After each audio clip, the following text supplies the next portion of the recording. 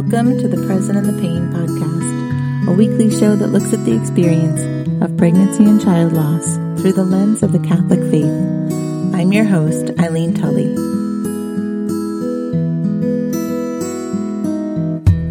This is the Present in the Pain podcast, and I'm Eileen Tully, and I'm here with my husband, Patrick, for the fourth in our series of the Seven Sorrows of St. Joseph. And today we're going to talk about that fourth sorrow, which is Joseph hearing a prediction of suffering. Just as a reminder, the book that we're using to reflect on these sorrows and to sort of put ourselves in Joseph's place with them is called Befriending St. Joseph. It's by Deacon Greg Condra, and I will put a link to the book in the show notes at the bottom, but the subtitle is Finding Faith, Hope, and Courage in the Seven Sorrows Devotion. And we just really felt like we wanted to speak to the fathers of loss, because if we mothers think that there are not many resources to support us through the experience of child loss, there are much fewer resources available for fathers, right? Yeah, no, be stoic. Like, that's about the best you're going to find, I think, in terms of resources. Stiff upper lip and all of that. And I think our hope with these podcasts is really just to break that open and really share my own experience in hopes that other fathers know you're not in it alone. And hopefully this gives you some frame of reference to get through it. Yeah, absolutely. It can feel very isolating. And I know that when I shared my own experience with mothers, they are often very relieved to know that they have been feeling the same way or having the same thoughts. And it can just feel comforting to know that we're not alone, because the experience of grief is so all encompassing, and it's really just something that we have to just stumble through and navigate on our own if we can't find somebody to just to walk alongside us. So my hope is that here we are walking alongside both mothers and fathers in this, and in doing so, we're also walking alongside the Holy Family and Blessed Mother and St. Joseph. So the fourth sorrow of St. Joseph, is paralleled by the presentation, or Simeon's prophecy for our Blessed Mother. And that would have been her first sort of sorrow. But basically, if we can think about it, Mary and Joseph are taking Jesus to the temple after their period of, the woman had to have a period of cleansing away from, just ceremonially away from the temple, but now that's over, and as is custom, they are bringing their firstborn to present him to God at the temple. And while they're there, they meet Anna and Simeon, who are both people who are prophets, and they recognize the Savior. They recognize Jesus as the Messiah, as this baby that they're presenting. And Simeon has a prophecy for Our Lady during that time. So why don't you just share a little bit about just your thoughts about this, it's not a sword of sorrow, but the sorrow of St. Joseph and how you related to it. Sure. So really, I think the common themes through these sorrows is, I think, one that any father who has experienced suffering and loss of a child can relate to, and this next meditation is no exception. But I think this is maybe more close in the experience of losing a child for this reason.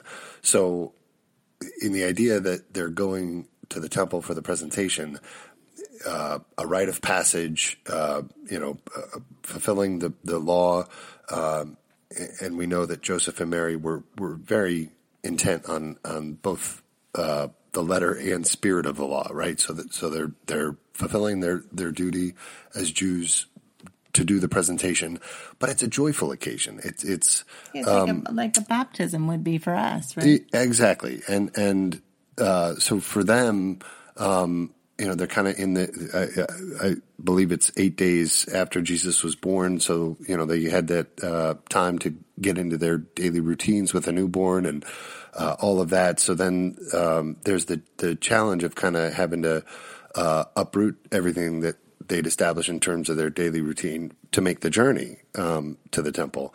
And, you can imagine that Joseph is questioning the prudence of that. Like, is it too soon? Am I pushing Mary and the baby too hard to make this journey? And, that sort of thing. But certainly once they get to the temple, there's a feeling of joy that they now get to present their newborn son.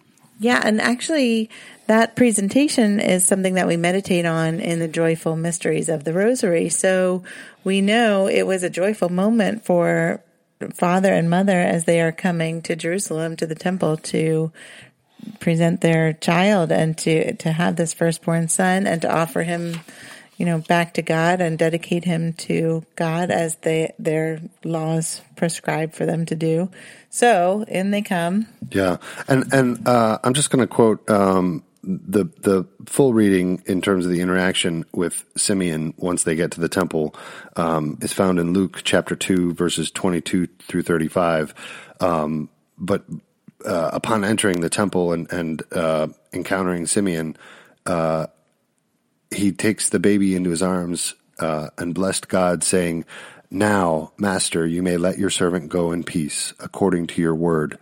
For my eyes have seen your salvation, which you prepared in sight of all the peoples, a light for revelation to the Gentiles and glory for your people Israel."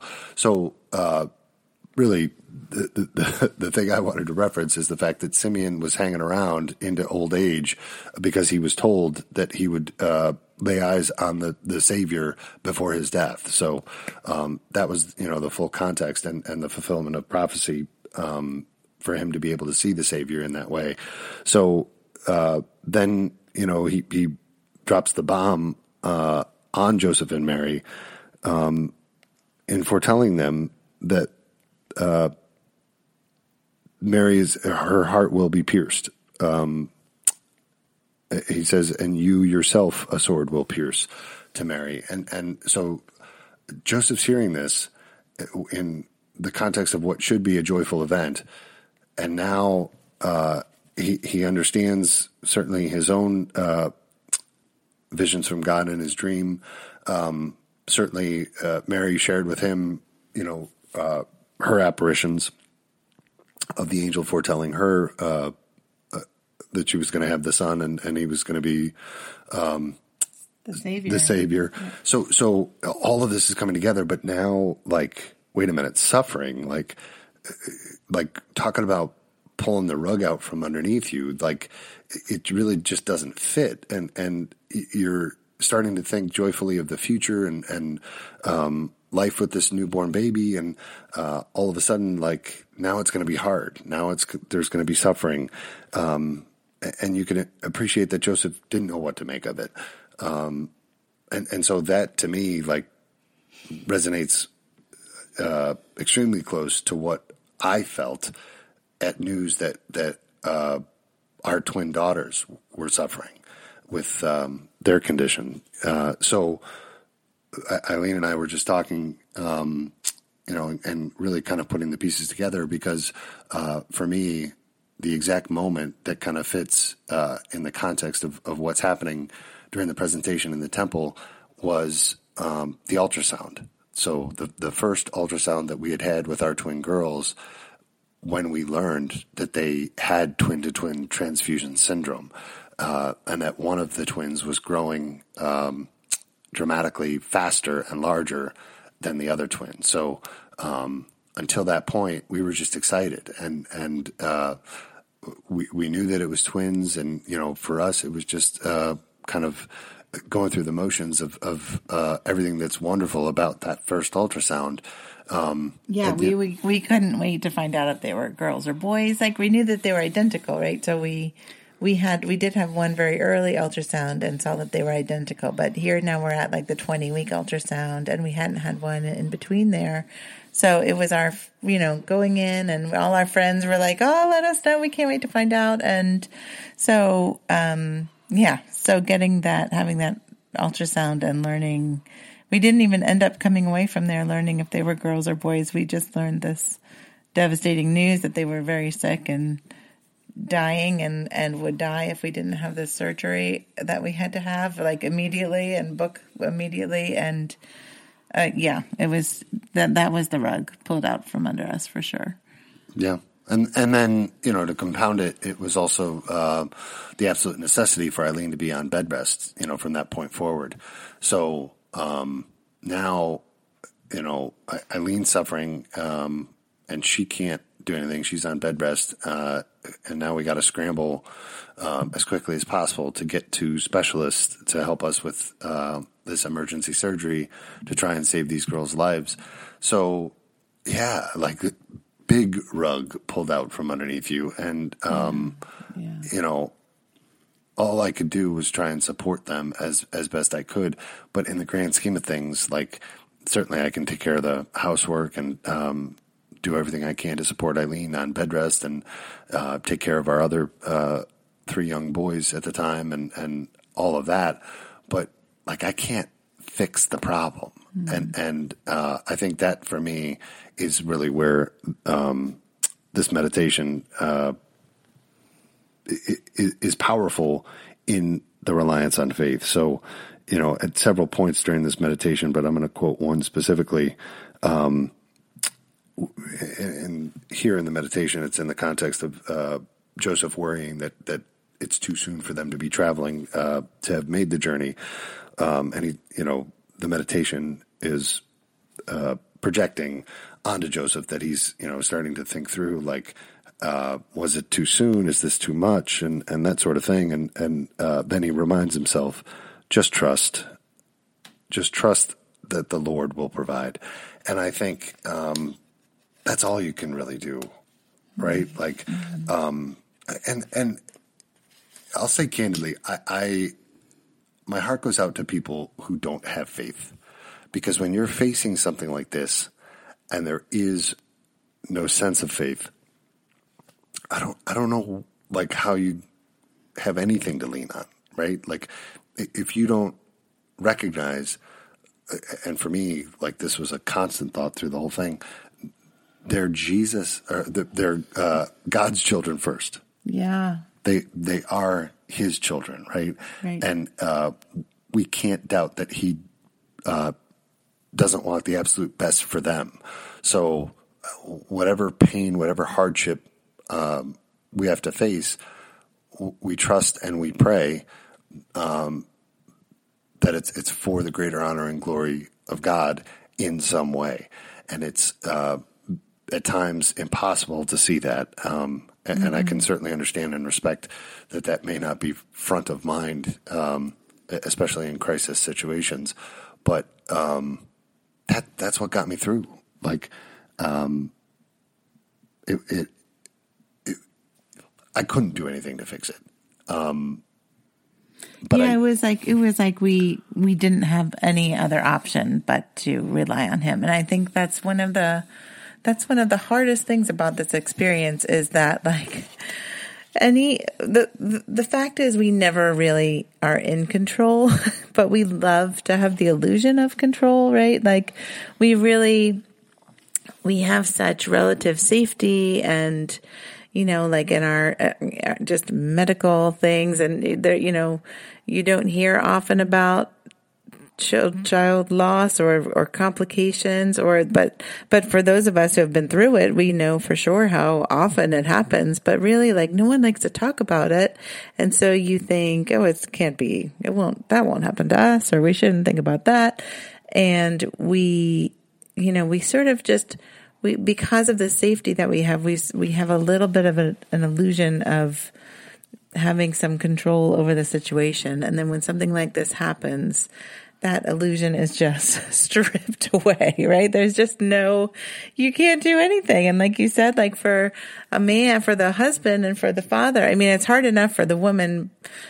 She's just trying to get through the situation and thinking of her child. But I know that Patrick loves to, like, if there's a problem, he loves to just figure out how to make it right, how to fix it.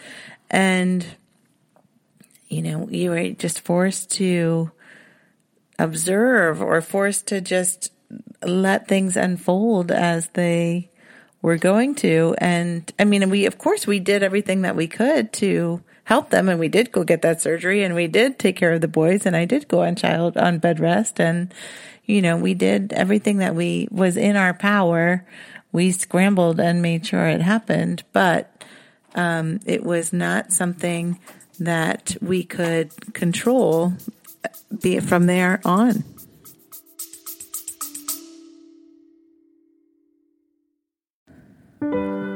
Do you feel distanced from God since the death of your child? Do you wish that there was someone you could talk to who understood the pain of this unique kind of loss? The Present in the Pain Community is an online group of Catholic women who have experienced pregnancy and child loss. Come and find the support and understanding that you need to heal. Visit EileenTully.com and click on Community.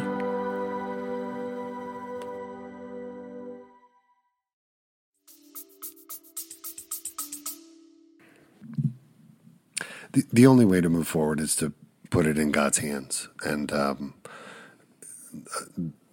for any type A male, I think that's contrary to our nature, but also a necessary step.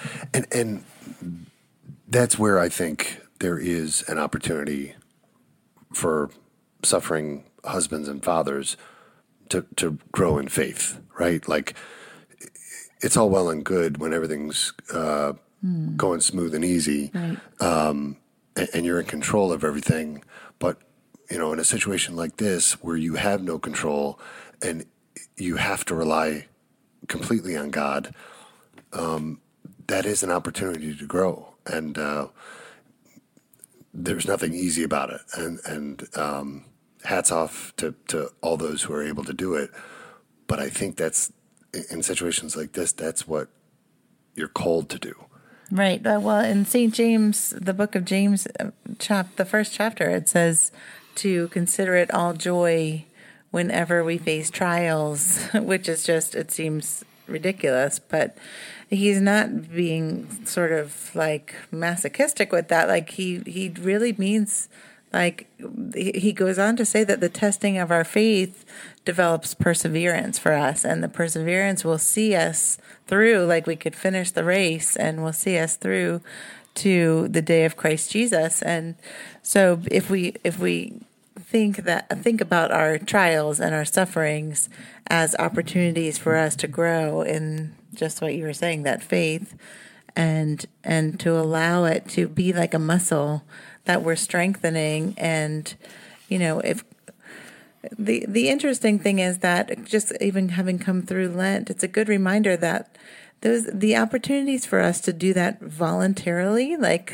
to suffer voluntarily, like those little penances and things that we can do during Lent, that's almost like going to the gym or like, doing our suffering exercises, because it is like a muscle that needs to be strengthened, that perseverance muscle or that faith muscle, right? So and we're not very good in society at suffering. So when we have the opportunity to allow ourselves to suffer voluntarily, trusting that God can use it to grow us in faith, or to grow us in even like those little acts of self-denial and in detachment from like our clinging to the things of the world or clinging to control, like those little voluntary sufferings are tools that can help us to be ready to face these involuntary ones. So that was not something that I had trained for before, unfortunately, before this experience. But it is something that I wish that I had done more training for, and to embrace some suffering a little more willingly beforehand. Right. And I'm again reminded of the sympathy that I have for those people facing a crisis of life and death, especially of a child, and the temptation to kind of be angry and bitter of the circumstance. But I would challenge anybody in that situation to go read the book of Job. Like, that's the model that I think we should have in terms of our path of faith. And that's such an extreme example, but like, here's somebody who loved God and was devout and faithful his whole life, and calamity upon calamity, like destruction, lost all his wealth, like suffering upon suffering, and he remained steadfast in faith and love for God. So yeah, and not only that, but like the amazing thing is that at the beginning of that book, of course, Job is. We don't know if Job was actually a real person, but it was like one of those books that was written that, people used to assume that if something bad happened to someone, it must be because they sinned or their parents sinned or somebody must have been committing some sins to have had this happen. But the picture that's painted at the beginning of that story is that Satan comes to God and says, like, give me someone to test, right? And so it would not have happened. None of that would have happened if God had not allowed it. And he has, that's the same way it is. Like we talked about that control, that's an illusion, but God is in control. He does have the control to begin with, and he always did have it. And nothing happened. I found comfort in that after our daughter Bridget died, because we did have that in utero surgery with the twins, and Fiona, one of our twins, died the day after the surgery. But then I stayed on bed rest, and I went on to deliver our daughter Bridget prematurely, and she lived in the NICU for a while, and then she caught a fluke, like after all that, she caught a fluke, like an infection from the ventilator, and died from pneumonia just in the NICU, like not even really related to the condition that she had, but just related to her prematurity and her being on a ventilator. So and it just felt like after all that, like she survived this and survived that and survived the surgery and was looking great. And then she died of a stupid bacterial infection. So, there was that temptation to think like God had maybe looked away, like maybe he didn't notice the bacteria slipping in that ventilator or whatever, like that he wasn't in control. But it was comforting to remember, it's the kind of thing we have to tell ourselves the truth. We have to speak the truth to ourselves about, and God gives it to us in his word and remind us that he is in control, that like not a sparrow falls from the sky, and all the hairs on our head are numbered, and all of our days are numbered before one of them came to be, as David says in the Psalms.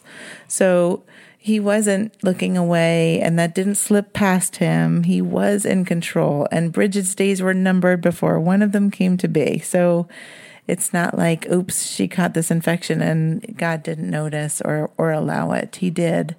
And all that we're left to do is to trust that he has a plan and he had a reason for it.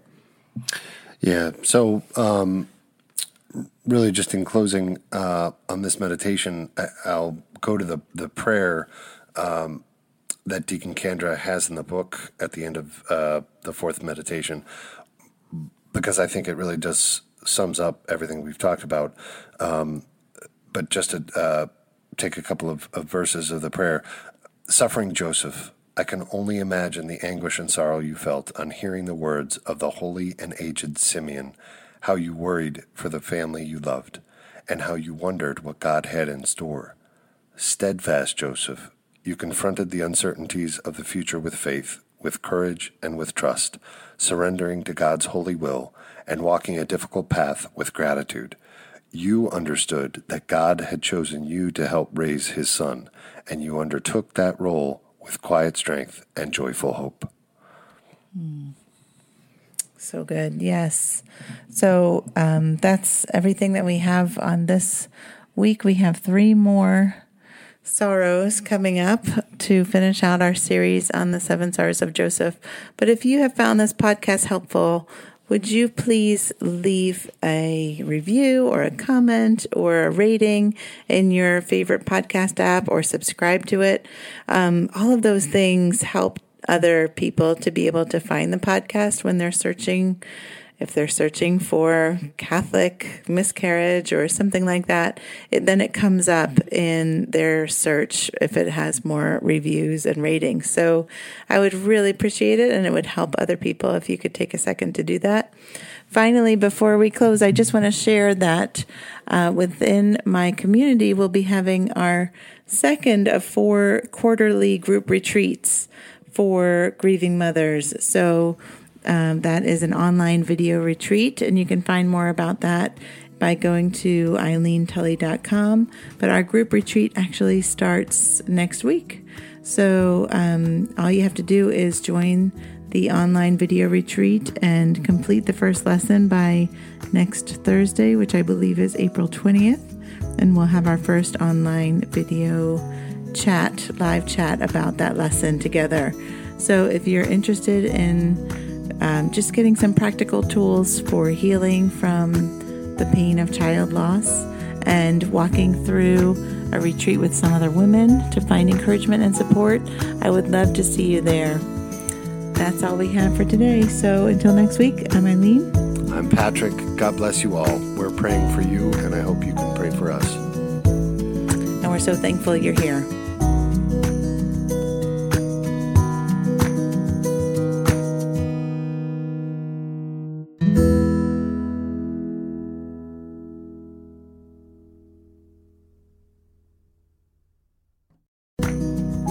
Thanks so much for listening. I hope you enjoyed the podcast.